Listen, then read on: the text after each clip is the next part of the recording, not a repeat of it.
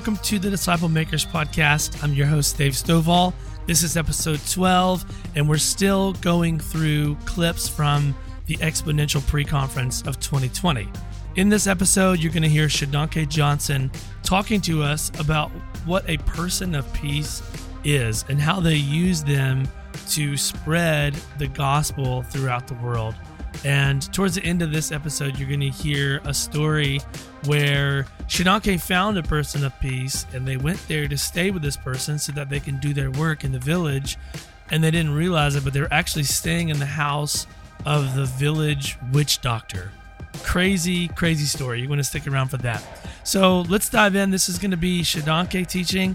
And then at the end, Bobby brings up Bill Hull and Dave Clayton to respond to the teaching and also share some of their stories of things that they're seeing in their church and ways that they are spreading the gospel where they live. So here we go. This is Shodankeh Johnson's teaching with Bill Hull, Dave Clayton, and Bobby Harrington.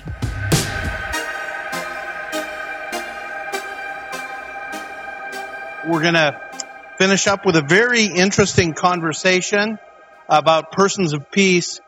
If you are listening to this recording, I want to encourage you to go to discipleship.org, and you can even email us at info@discipleship.org and ask for the handout on activating level 5 disciple-making churches. For all of you who are here live, I want to connect back with a conversation that we just had about systems, and that is actually what we're guiding you through in the sessions we've already had and in the sessions that are still to come is a disciple-making movement system.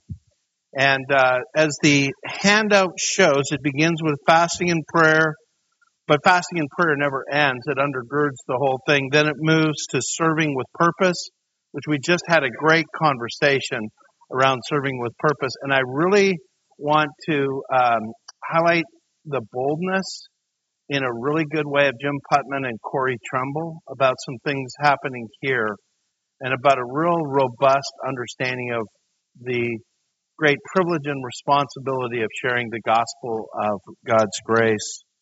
Now we want to talk about the typical way that receptive people come to understand that gospel, and it's through finding persons of peace. So, Shodankeh, why don't you come back up, and just so we finish well, I'd like to lead us in a prayer for this last session. By the way, Shodankeh, again, will take about 30 minutes, and then Bill Hull and Dave Clayton will come up and help us to process and apply these teachings. So let me pray. Again, God, in the name of Jesus, we come to you. We believe that you are the maker of heaven and earth, and all glory and honor belongs to you. Oh God, please, by the power of your Holy Spirit, in the name of Jesus, work amongst us. Lead and guide us that we would literally change hundreds of thousands, even millions of lives through these principles. In Jesus' name, amen. Thank you.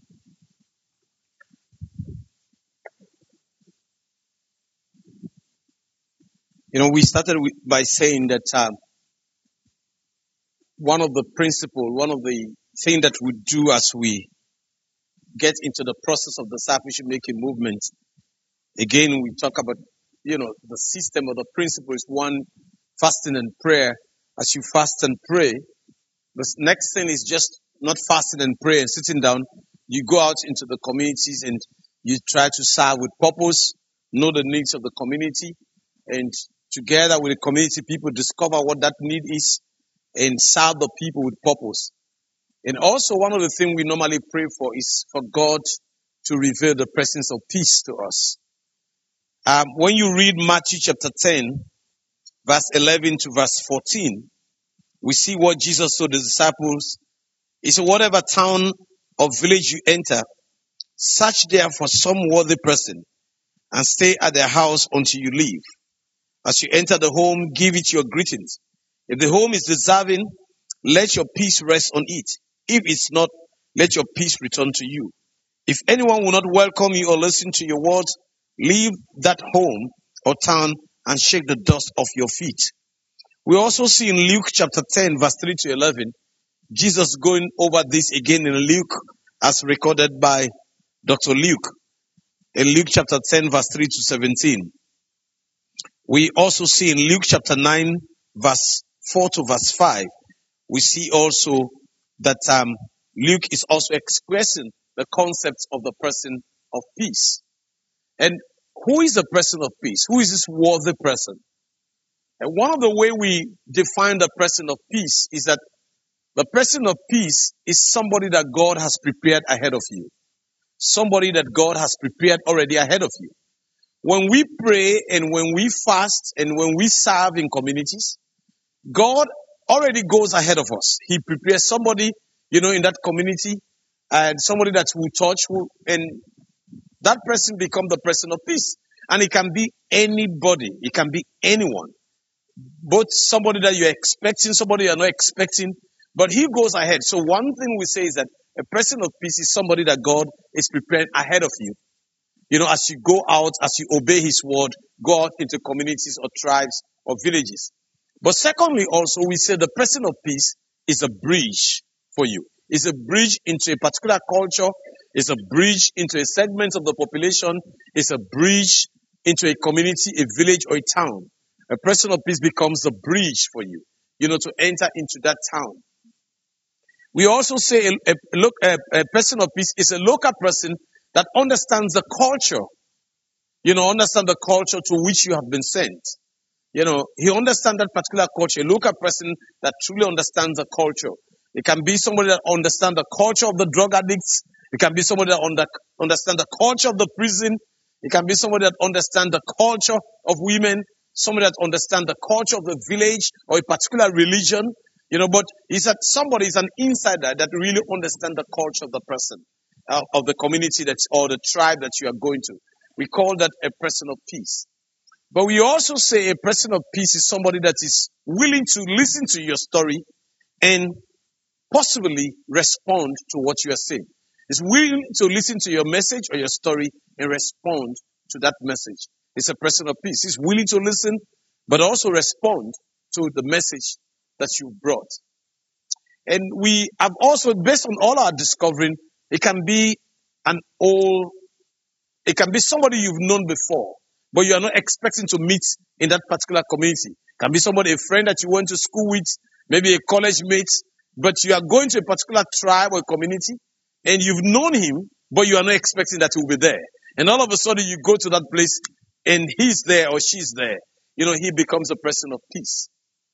Now, so the person of peace is the sum total of all of what I've said. But it's important. Jesus told his disciples, as I send you to these communities, when you go to this community, find a person of peace. The worthy person. That's what the scripture says. And we call it a person of peace. Now, how do you find a person of peace? How are you going to find a person of peace? One way to find a person of peace is through prayer. You pray for it. Ask God to reveal the person of peace. Ask God, we are going to this tribe. We are going to this community. We are praying, God, that you will go ahead of us. And God, touch the heart of somebody in the community that will receive us. So we intentionally pray for that. We ask God to show us a person of peace. So pray for it. But another way you can find a person of peace is through service. As you render service in the community, as you serve people, we have been talking about service just now. As you serve those communities, serve those tribes, eventually somebody's going to, maybe out of your service, and somebody's going to respond to that service. And that person becomes your person of peace. The next way is through intentional relationship. Intentional relationship. Jesus told his disciples, as you go, greet the people as you go. Intentional relationship. You try to create relationship with people, through whatever way you're going to create that relationship. And that also will bring the person of peace. So that is some of the ways we will find the person of peace wherever we go. Prayer, service, intentional relationship. Through that, you find the person of peace. Why is the person of peace for us? Why is it so important to the process of creating a movement or starting a church?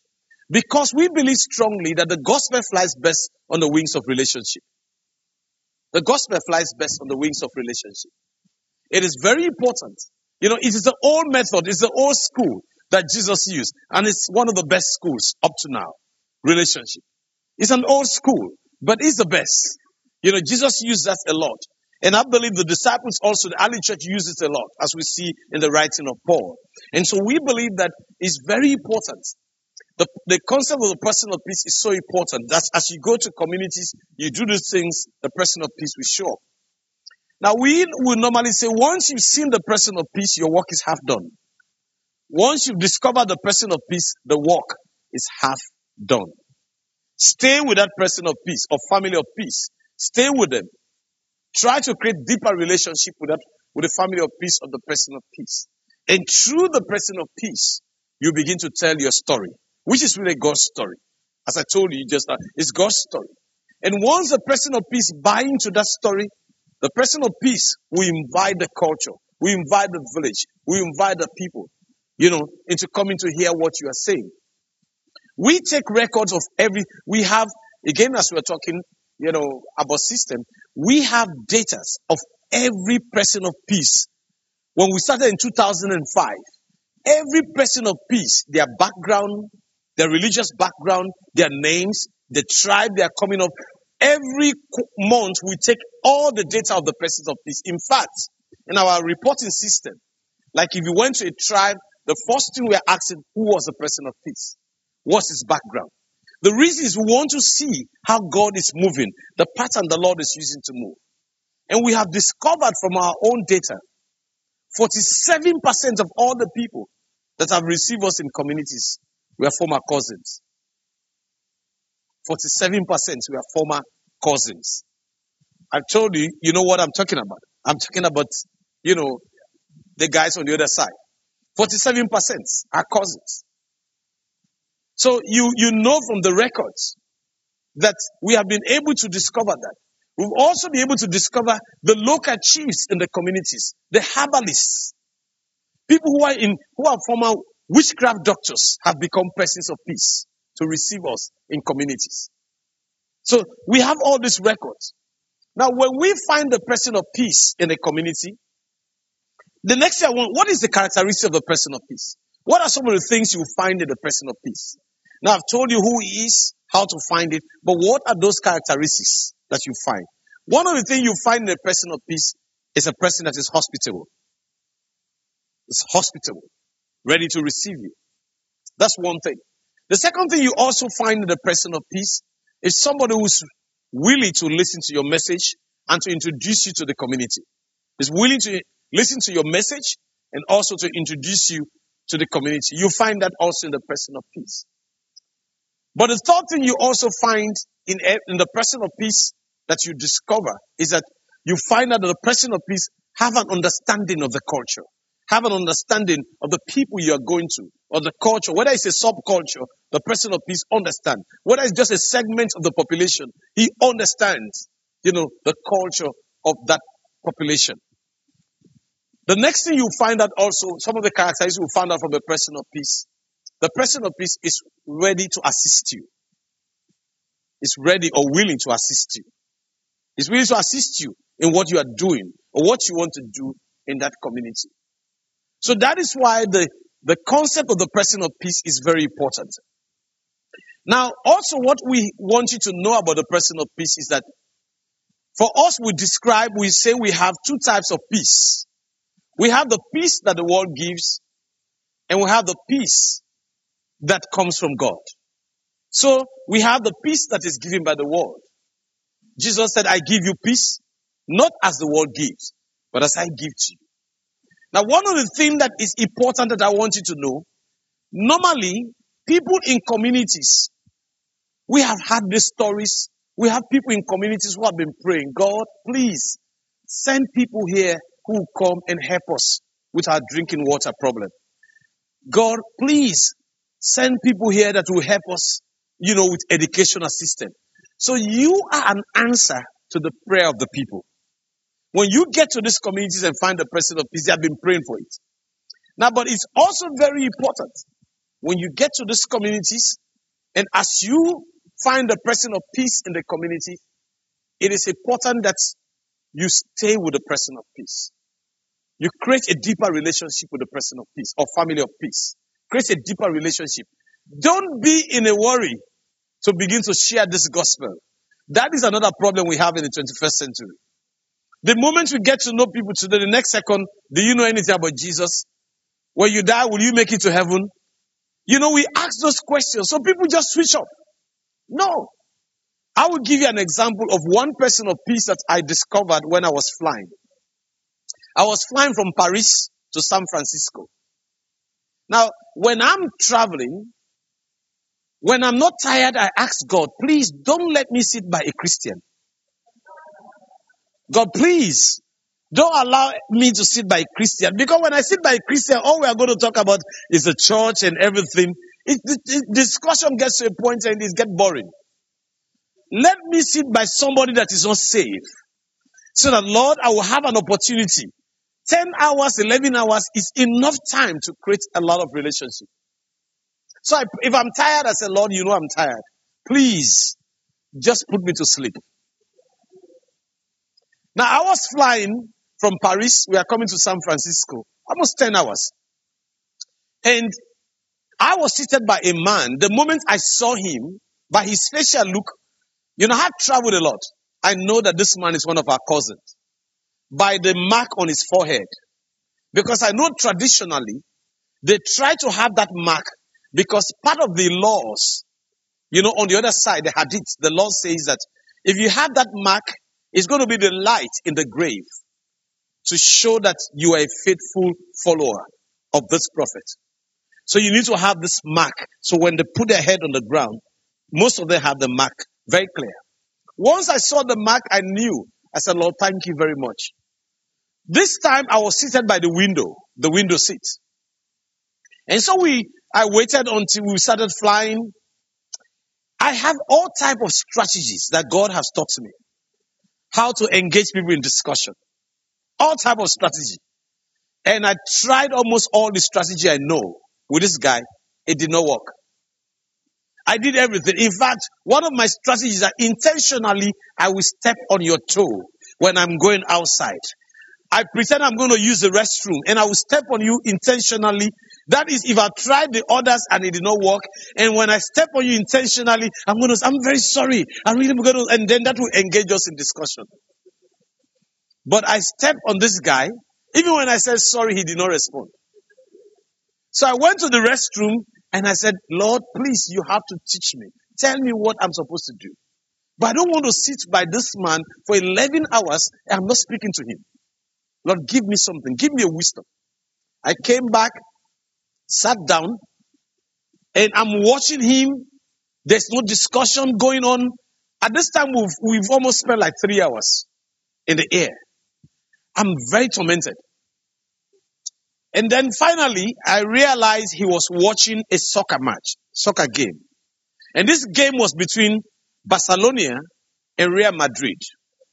I mean, those who know soccer, this is like one of the top things in La Liga, in Spanish football. And he's watching this game on the screen. And it was a recorded game. And I said, Lord, thank you very much. I realized this man loves soccer. The way his body was moving, I know he loves soccer. I said, God, thank you. That's why there are times as a church planter, you need to be versatile. So all of a sudden I asked him, I said, please, which channel is that?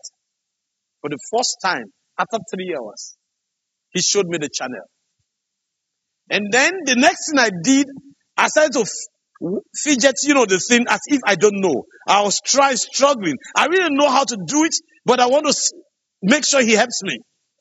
I was trying and he saw me struggling and he said, let me help you. Second discussion, he started to help me. And we started to watch the match. Now I was watching the match. I'm looking at him. I want to know which team he's supporting. Then I realized he was supporting Barcelona. And I said, God, even though I'm not a supporter of Barca, but for this game, I'm going to go to the other team, Real Madrid. I'm not a supporter of Real Madrid, but today I'm going to support Real Madrid. Just so that we'll have a heated discussion in this plane. So eventually when I looked him, anytime the Barcelona players, gets the ball, the way his body moves, And I said, by the way I said, do you support Barca? And he said, can you imagine? He said, yes, the only team in the world. And then I said, who told you Barca is the only team in the world? He said, it's the only team. I said, look, when they talk about soccer teams, you talk about Real Madrid. Real Madrid is... Now at this time, he said, oh, what?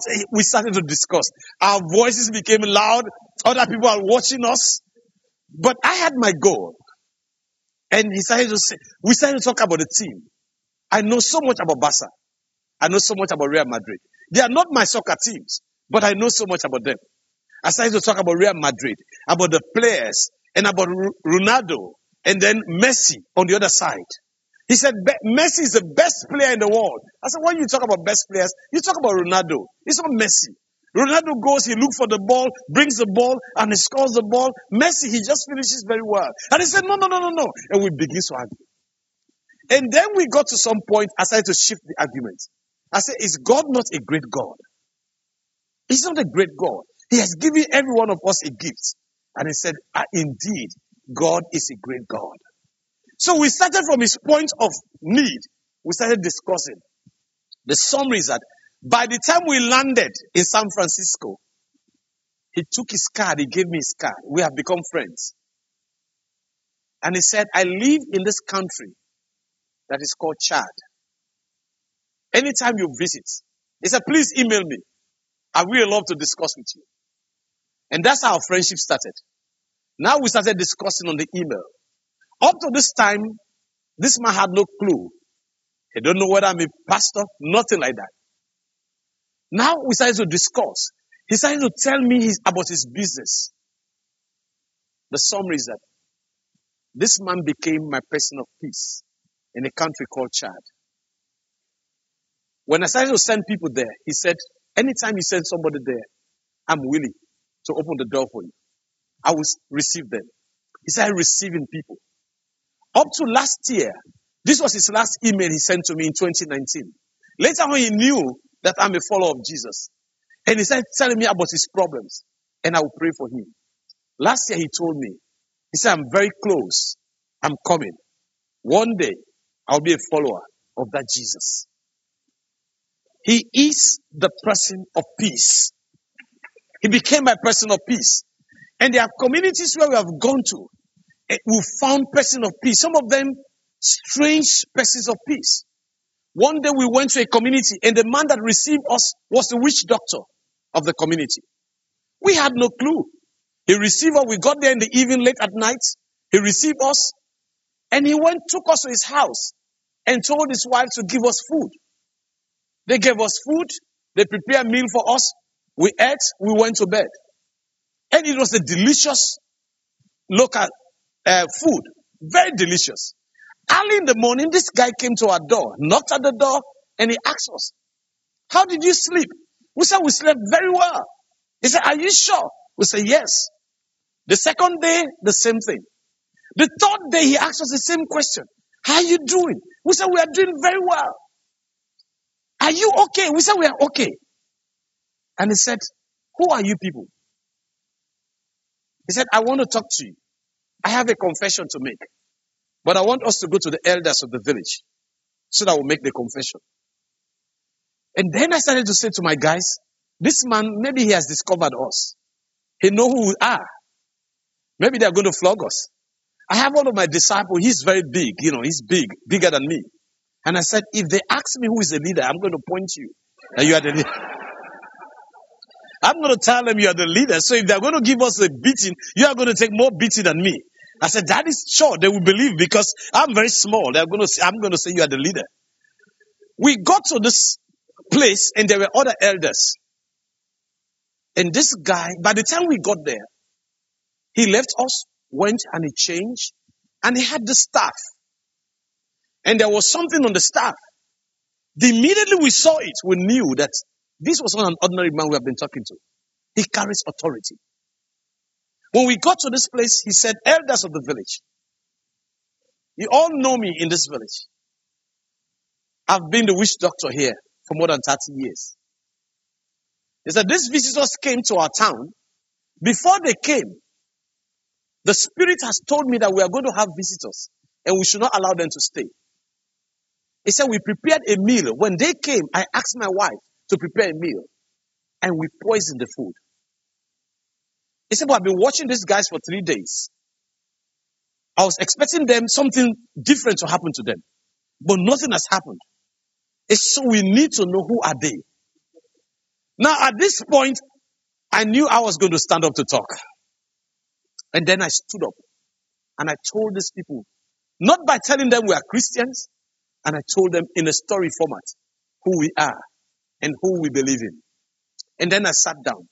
Then he stood up again and he said, I don't know which God they are serving, but this God must be a powerful God. And I want to know more about this God. That's how this man, being the man of peace, that's how we became friends, and we told him the whole story. And he came to know the story. And then he said, I want to be like this man you are talking about, which is Jesus. He became a follower. He was baptized openly in the community. Today as I speak to you, this man is baptized. He has 7 wives, 16 children. He's a follower of Jesus. Become a follower of Jesus. A few years ago, he came to visit my house and I gave him a food to eat. While he was in the middle of the food, and I said, I poisoned the food. And he turned to me and said, that same God that protected you, that same God will protect me.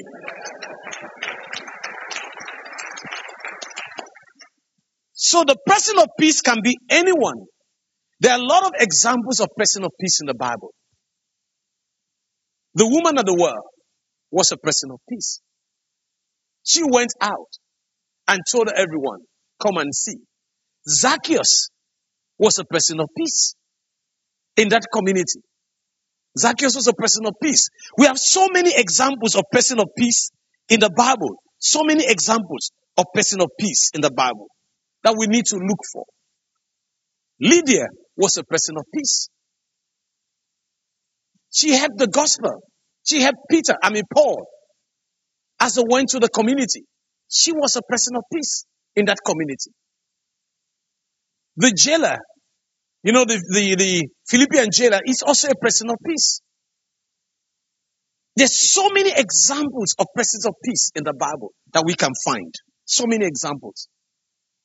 So the concept of the person of peace is all over the Bible. And we have done it from town to town, community to community. Some of the person of peace in some communities have been drug addicts. Some of them have been, for example, one day we were praying. We had a whole night prayer. I told you a whole night prayer starts from 10 to 6 in the morning. And while we are praying, just by 3 in the morning, I started having this urge. Go back to the house and check. My house was very close to where we started, where we have our prayer gathering. Go back and check. I'm just feeling this urge. I see somebody's telling me, go back and check. Well, I had locked the door and my keys were in my pocket. And I'm saying, I don't need to go and check. I have my keys. This is something that is happening within me. All of a sudden, I decided to go and check. My doors were widely open. Widely open. Back home, people can come into this place without, they have keys, master keys. My door was widely open. And I saw this giant figure. He has already packed some bags. And I saw this figure and I asked, who is that? And the guy responded, it's me. And I said, who are you? He said, it's me. He was talking with such a confidence. Then I realized he was a thief. Well, one thing I want you to know, cultures differ. When you catch thieves here, you take them to the police or you call the police. Well, when we catch thieves in some of those cultures in West Africa, people will give the thief some spanking. They spank the thief and they release the thief to go. We don't normally call the police because it's time wasting.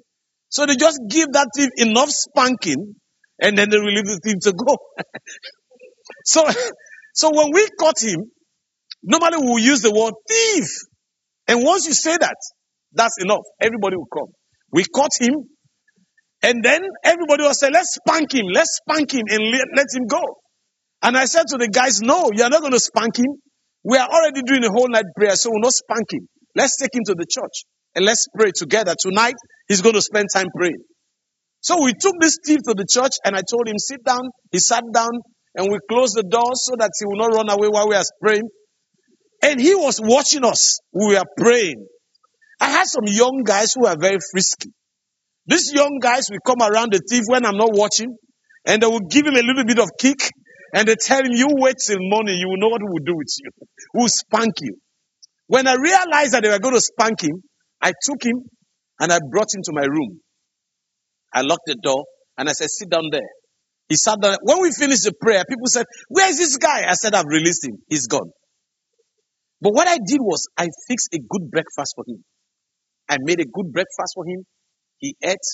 And I asked him about his life. He told me. And I said, let's go to your house. I accompanied him to his house. He was staying 2 streets away from my own street. I met his wife and his 2 children. He introduced me to his wife. He said, this is my friend. We did not explain where we met. What is important? Friends are friends. And I sat down, but the level of poverty I saw in that home touched my heart. I took money out of my pocket and I gave to the wife to buy a bag of rice. And I gave her money to buy some condiments. This guy became the person of peace for me. The summary is that this guy got saved, he was baptized, and this guy opened doors. He opened doors to so many people. Today he has been trained. He has a big church, about 500 people, but he has planted so many other churches. And he opened a network of doors to people of his own background that have been doing, that are also thieves, that have been stealing. He became a person of peace for us. And today we have several of them that are saved, baptized, saved, and are also planting churches. So the person of peace is somebody that God prepares ahead of you. It can be anywhere. You can find the person of peace anywhere. But we normally say, no person of peace, no church planting. If we cannot discover a person of peace in the community, we don't start any work there. We go to another community. We continue to pray for that community until the Lord reveals a person of peace. And today, some of the person of peace are the chiefs in the communities. Some of them are the leaders in the communities. But through them, doors have been opened for us in that community, in that subculture, in the segments of population. And so many disciples made, but so many churches planted through this person of peace. My encouragement to all of us is that I know we have a culture, everybody this is a culture where everybody's just focused on themselves. Many times we don't even communicate to the next person, but it is very important. I have found person of peace in Walmart, here in America, in places. I've found persons of peace there because I pray about it. I'm very intentional about it. I've found persons of peace while waiting for the dentist. Found persons of peace. Some of those persons of peace have become a blessing to what we are doing today. So the important thing about a person of peace is that you can find a person of peace anywhere. If you pray about it, if you are intentional about it, you can find the person of peace. And once you find the person of peace, that person of peace can open the culture, can open their own oikos. And out of that oikos, many lives will be touched, many people baptized, disciples made, but also it can lead to so many churches planted. That is the reason why we use the person of peace as one of the concepts that we do in planting churches and multiplying disciples. Thank you very much.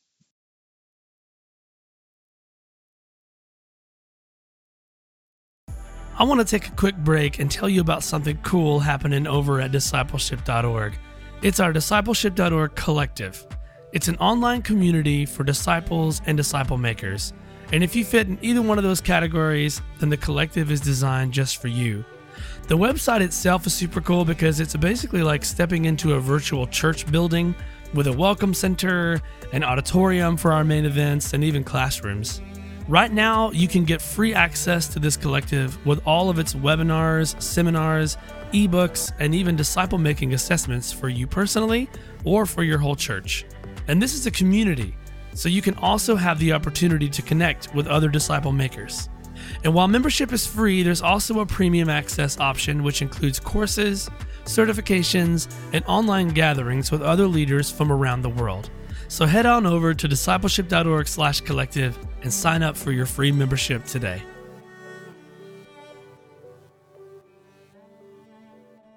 I'd like to ask Bill Hall and Dave Clayton if you'll be coming up. I don't know if you caught this, but Shodankeh said something that's very interesting that when I first heard of it, it really caught my attention. They will fast and pray over a village, for example, that they may want to reach, or a part of a community in a city. They'll fast and pray. They'll serve in the community. If they don't find a person of peace, they won't move in and try to reach that community many times. So obviously this strategy is a very important part of their disciple-making movement.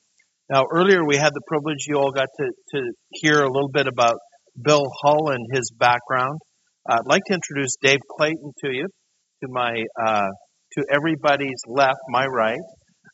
Dave Clayton is a friend of Exponential. He's a friend of discipleship.org. He, along with Shodankeh and Bill, have spoken at our national gatherings. One of the things that Dave spent a lot of time with, that we're going to have an opportunity to talk more about tomorrow, is the whole fasting and prayer, and something called the Awaken Nashville and Awaken movement. But Dave is also very connected and planted a church a little over 10 years ago in Nashville called Ethos Church. And God's granted a lot of favor to Dave with connections with people, to places for them to meet, and things like that. So I look forward to this opportunity to interact around the whole concept of a person of peace. But Bill, I want to start with you, and just give us some perspective from your point of view as you sat and listened to Shodankeh. Well, once again, my first question, Shodankeh, to you is, are all your disciples like you?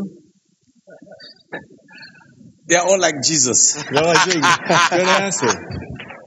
Now, what I was thinking, though, is that the thing that struck me, and I probably just struck you as well, is his motivation. That his motivation overcomes his tiredness or his reluctance. I don't know what you did before you were a Christian, but you probably could have sold me something.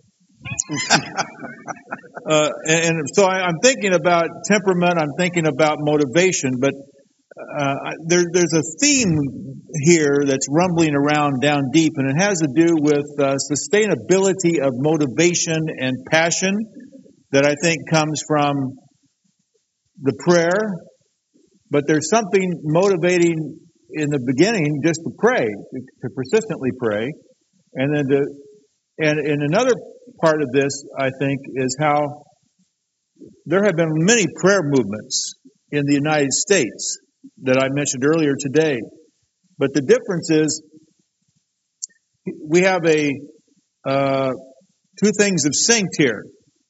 Because those people wanted, let's go back to the first Great Awakening, the second Great Awakening. Let's go back to people gathering in large buildings and early morning prayer meetings in New York City, and these stories will be told over and over again, and they are just not going to happen that way again. No. But the thing is that this is where prayer and fasting have met disciple making on the road of obedience. That's good. That's a good line. They've met right there. Let me say it again. Prayer and fasting have met on the road of have met disciple making principles on the road to obedience. That's good. That's good. Those two together. And that's what makes this unique. This is what makes this a movement. And embedded in all this is the passion and the motivation. I mean, I would think that when I'm listening to you and I'm thinking about my traveling, I'm thinking about 10-hour flights. I'm really interested in what the movies are. What are they going to serve? These kinds of very human comfort things. What's the leg room? Which is a big deal for me. And so I think for Americans to just just spend those few minutes listening to you is this very big barrier of inconvenience and living for others and just readjusting your whole way of thinking and how you spend your time. I think that these are huge issues. And I think that's what we're really, if you talk about America, what we're up against. But I'm so grateful that he is such an inspirational example of the kinds of things that we desperately need. That's very good. Dave, why don't you jump in? Just a little bit of context. Over the years, my wife and I and our team have been really passionate about not just making disciples, but discipling church planters that make disciples. And this person of peace concept's been really important to us in our own journey. But it was 3 or 4 years ago, we had this cohort of leaders that we were discipling and working with.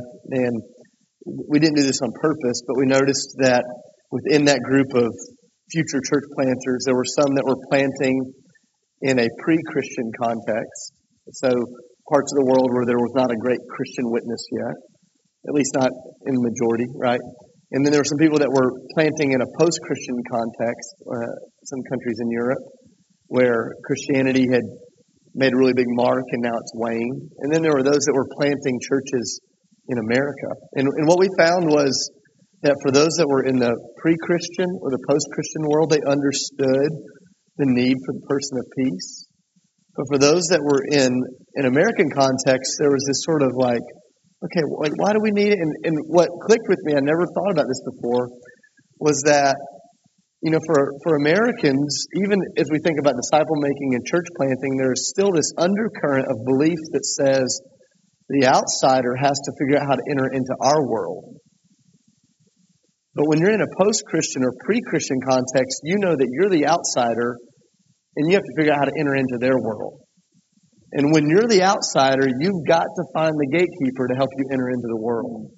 And maybe that's too broad of a statement, but as we think about this idea of person of peace, especially as the culture around us here in the States continues to shift, this is not just going to be a nice thing that you talk about at conferences. It's going to become a necessary thing for gospel effectiveness. Because we'll realize, okay, we are trying to enter into a culture and subcultures that have not yet received the gospel in fullness. And so that's been, as you were talking, and as you were talking about going to village to village to village, and honestly, there's part of me that's jealous. I'm like, what an amazing story. But not really jealous because, that takes such courage, but just realizing there's all of these places where if we would have the courage to enter into the culture, it might not look like entering into a village, but it's entering into subsets of culture. It's entering into places where Christianity is not flourishing or welcomed openly. And I think a lot of times when there's this struggle to find a person of peace, it ultimately rests on the fact that a lot of pastors aren't willing to find a person of unpeace. You find a person of peace when you go to a place where you don't expect to find peace. And you go to that place where you don't expect to find peace, and then you're like, whoa, a person of peace, right?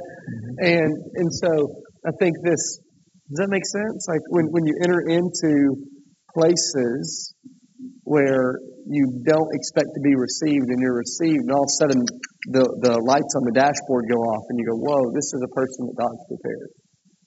And so I think for us, as we think about how do we disciple our church planters, it's how do we send them into places of unpeace by the power of the Spirit, pave the way in prayer, but how do we do that so they can find a person of peace?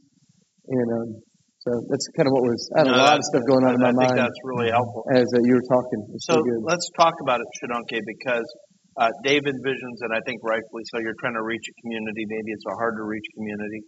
And it is hard for many of our people to go in there.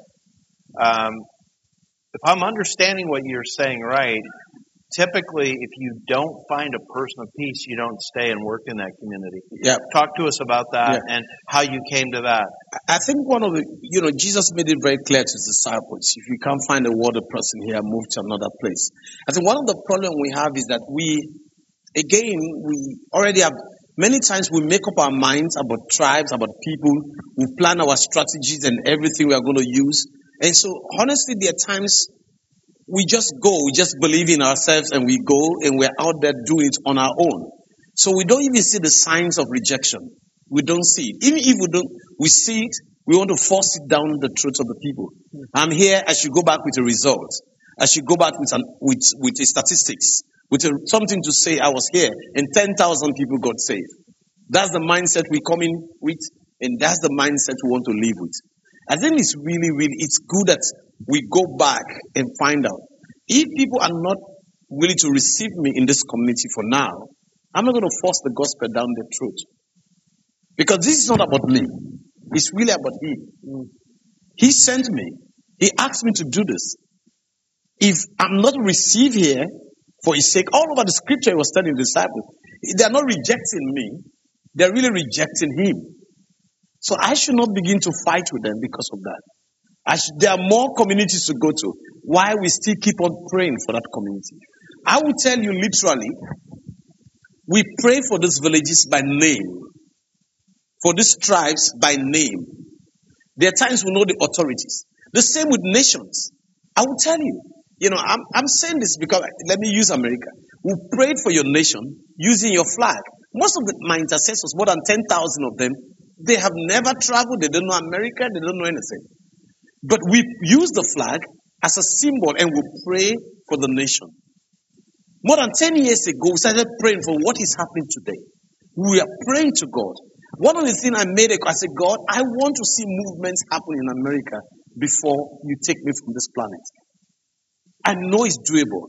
The reason, some of you seated here, your grandparents, your fathers went to Africa. They died there.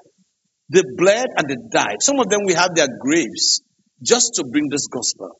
We are standing on the shoulders of those people and want to make sure that their grandchildren, some of them that have gone away from the gospel, come back to where their fathers are.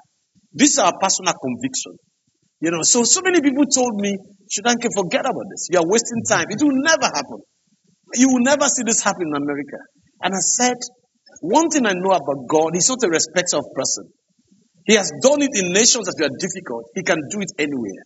That's why we call Him, I normally say, He's the impossibility specialist. What man cannot do, He can do. So the problem of the person of peace is that if you go to a place, it is not offensive when you're finding, you're not going to fight with anyone. It's very simple. We find a person of peace, we start with that person. We start with that family. We create relationship, deeper relationship. Out of that, we begin to tell a story. Many of the communities we've gone to, we only find one family as the family of peace. Just one. It will surprise you. Out of that one family, how many disciples have been made? How many churches have been planted? Just that one family that decided to obey. And they started to introduce us to the rest of the community, bring their own people. As my brother was saying, one thing that's important is that, honestly, we come outside the culture with an expectation. We know more than those people. We are going to fix their problem they have. We have the answer to the problem. So we go in with such a pride and arrogance. And so as a result, we really miss the things that are, even my own culture, what I teach my disciples, we are outsiders to the tribes that are not our own tribe. We count ourselves as outsiders. And so we go in there believing that they have something we can learn from, something we can listen to, and something that God can use them to do. So today, I will tell you, we work among 56 tribes. Out of those 56 tribes, we have 25 movements. And we define movements as 100 churches, 4 generations deep. 100 churches, 4 generations deep. And we have 26 movements, 25 movements among the 56 tribes we are working with. Some of these tribes are very difficult. It's on the record. It's on mission records. Very tough. But today, the Lord has just broken that resistance. Starting with just one family of peace among the whole tribe. And over the years, God has used it to bring so many other people to the saving knowledge of Jesus. It is not something we have to do in a hurry. Oh, I'm here. Let it happen. No. It's a seed you plant. And you gradually, you begin to wait on the Lord to water it. That's good. Gradually. It's a gradual process. So, Bill, can you jump in here and give us a little bit of context in the last 50, 60, 70 years? I've got to restate that. I'm sorry. Every time we talk, it's getting longer. Yeah, I like it. You have studied what other people have written. And then, of course, in the 70s, you had some experiences with Campus Crusade and Athletes in Action. Right. So talk to us a little bit more just about historical context for this idea of persons of peace and this kind of thing. Is this a common thing that in the 50s and 60s people would talk about? No, it wasn't understood that way, and I still think in America it's not.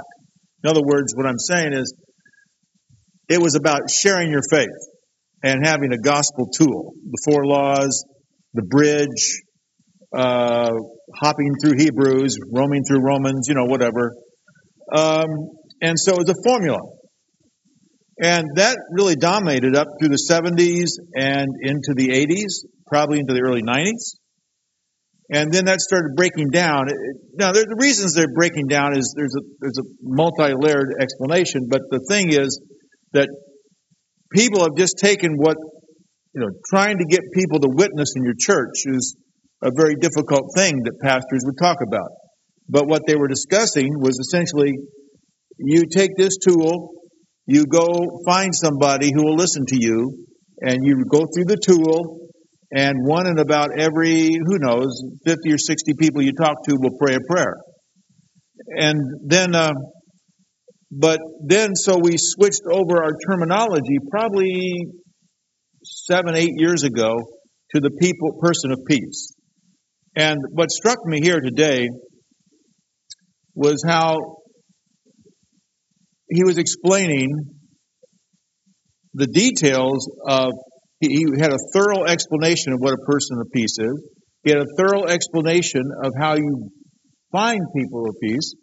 And then essentially what happens after you find them and developing them. Like 3 phases of it.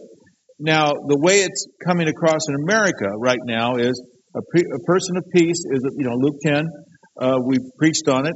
And so what you find a person who's nice to you and who will let you stay at their house. And isn't that cool? And I have a friend now.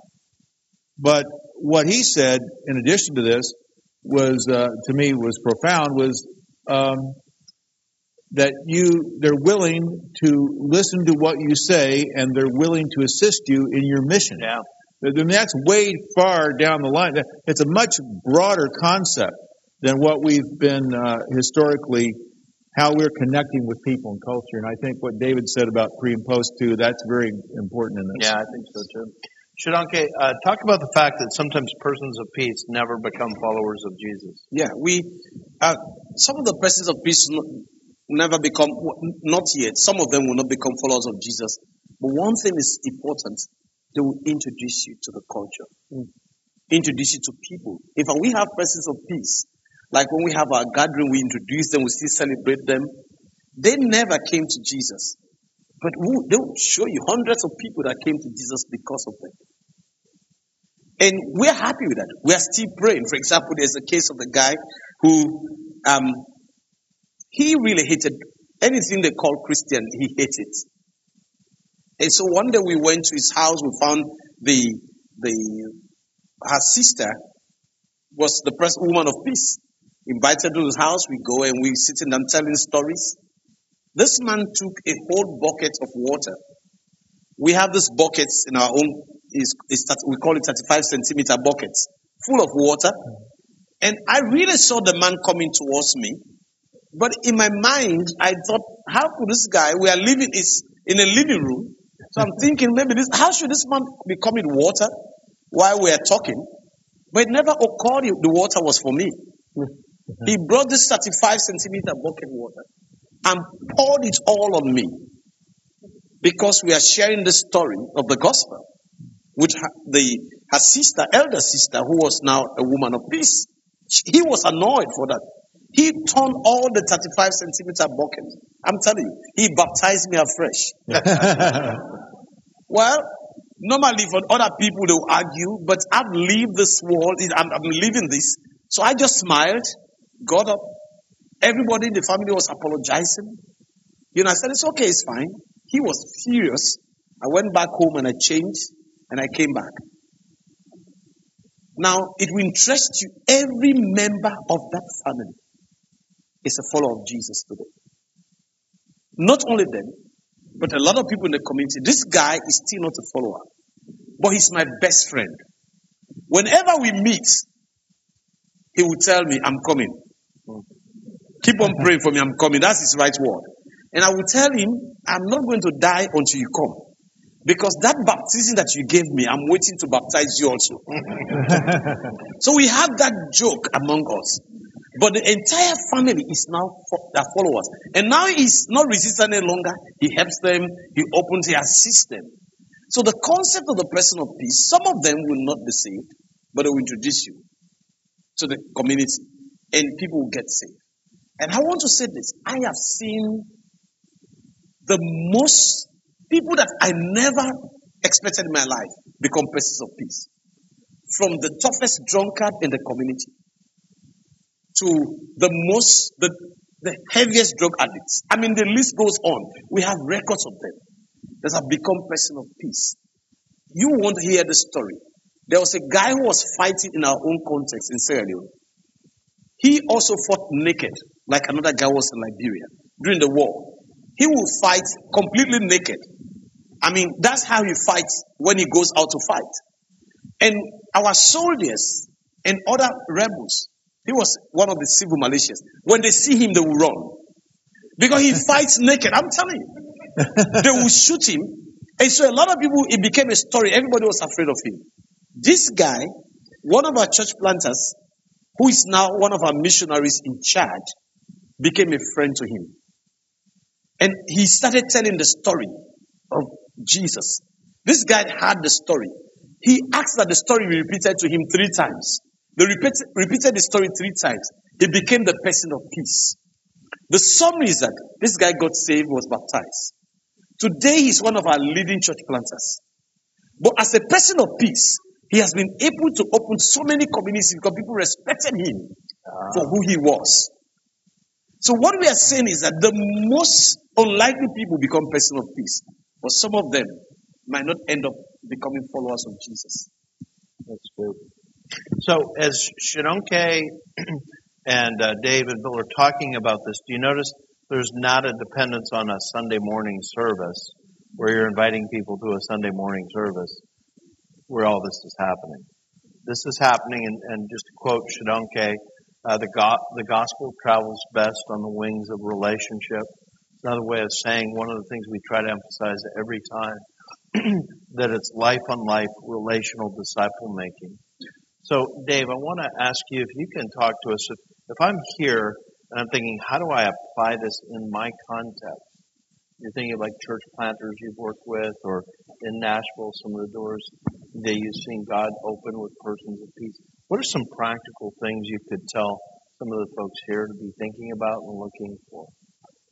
Yeah, for us, really being able to, whether it's you as a leader or with your people, identify those areas in the community that you don't seem to have much access yet, and ask God, okay, how would you send us into those places for the sake of the kingdom of God? So, for example, there's some young guys that run with us, and they were seeing this kind of subculture within our city of high school kids that were really getting tangled up in drugs and alcohol and throwing these huge parties.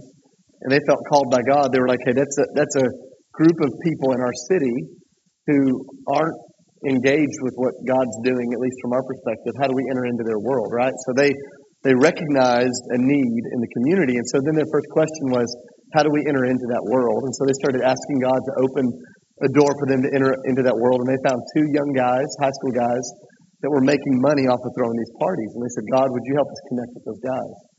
And so I remember sitting down with them. I said, what's your plan for connecting those guys? They said, we're going to go drive through their neighborhood until we find their house. I thought, okay, that's a way. I thought, what's next? And they said, we haven't thought through what's next, but we're going to find them first. And so fast forward just a bit, they drive through their neighborhood, they find where one of these guys live, they pray about it, and they show up at their house, and they said, hey, we're in the events business as well, which I thought was a really creative way of saying that. Sounds like Shodankeh. They said, we're in the events business as well, and this high school kid was very intrigued by that. I said, well, tell me about it. And they said, hey, what if we could get you $1,000 extra at your next party and 50 extra high school kids to come? Would you be willing to let us help you do that? And the guy was like, absolutely. I mean, he's a young capitalist. He just wants to make money. He's like, for sure. He said, what's the catch? He said, well, if I get you $1,000 extra and 50 extra people, you've got to give me 5 minutes at the end of the party to get on the microphone and tell everybody the story of Jesus. And, I mean, I don't know what you would expect to happen next, but I thought that would have been the closed door. The guy said, well, by the end of the party, everybody's going to be so drunk and high. I don't care what you share. and so he said, yeah, come on and do that. Well, they said, what if we could get you a free place to have the party? Because we have 20 minutes. Yeah, so if you get us a free place to have the party, $1,000 extra people, you have 20 minutes. So long story short, he goes out and he gets all of these young college students and high school students that he'd been discipling, walking in the ways of Jesus. They had recognized this need. They had now found their person of peace. So they show up at this party, 1,000 high school kids at this party. And at the end of it, he stands up and he begins to just tell the story of Jesus. And at first, everybody's mocking him and doing it. But he just kept talking about, because they had prayed, they thought God was doing this. They had 400 kids from that party give their lives to Jesus. Wow. Unbelievable. 200 of those kids entered into a discipling relationship. So here was this community that the church didn't have a lot of access to. A couple of young guys saw the need. They found the person that opened the door. Those two guys that opened the door, they still have not yet given their lives to Jesus. They become good friends, but they've opened the door into this space that these guys that run with us never would have had access to. Mm-hmm. And so it happens like that. We've seen it happen. I have a friend who's a creative, and he looks at the creative community in Nashville, and he says there's a big gap between a lot of creatives and what's happening in the church. And so he started raising up his creative team, saying, hey, let's find people of peace in the creative industry, photographers, musicians, and let's enter into those spaces in a way that's redemptive. And so, I think for us, practically, how do you recognize the pockets of your community? I think a lot of times we're so Sunday morning focused that we forget there's large pockets of our community that the church has not yet infiltrated. And so, if you ever want to find those pockets, we do a thing 4 or 5 times a year where we'll cancel our Sunday services. And we tell our people to go out and go eat brunch. Throw a party in your neighborhood. There's whole other stories behind that. But what we're doing is we're trying to help them identify the places that have not yet been infiltrated. And then once you identify them, going, who are the gatekeepers of those places? And how do we pray that God will give us an end? So that's really good. Some simple ways that we're trying to do that. That's really practical stuff. Bill, I'm going to give you the last word here in just a minute. Our time is done for today. I really appreciate Shodankeh, you coming all the way from Sierra Leone. By the way, he hasn't slept for a couple of days because of some problems with the flights. So we really appreciate him being here. Appreciate Renew.org for helping him to get here, financially and things like that. Appreciate Bill and Dave. Bill, I'll give them the last words to you, and if you'd lead us in a closing prayer afterwards. Very good. Well, I'm just thankful that we could spend this time thus far, and some things are beginning to take shape in my mind, and I'm sure in yours and your spirit. And so let's pray that continues tomorrow and builds, and that God will give us something when we leave here that we can actually do, something that we can become as well. Father, thank you so much for loving us. And may, Lord, we have in our heart what is on your heart, the salvation of the world. That this is what you care about. This is what you've told us to do. And may that be our motivation to please you and to honor you in this. And remember that this is your commission. It is your command. It is your work. There's no confusion. May we be obedient to you. In Jesus' name, amen. Amen.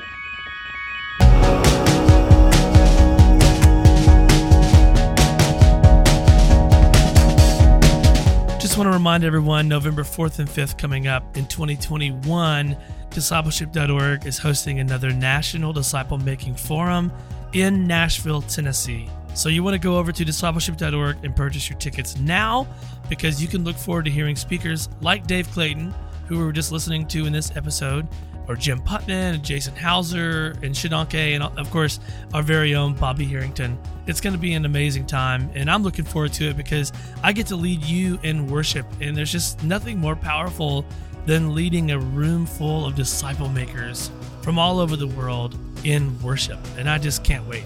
So go sign up today and buy your tickets, and I look forward to seeing you guys there.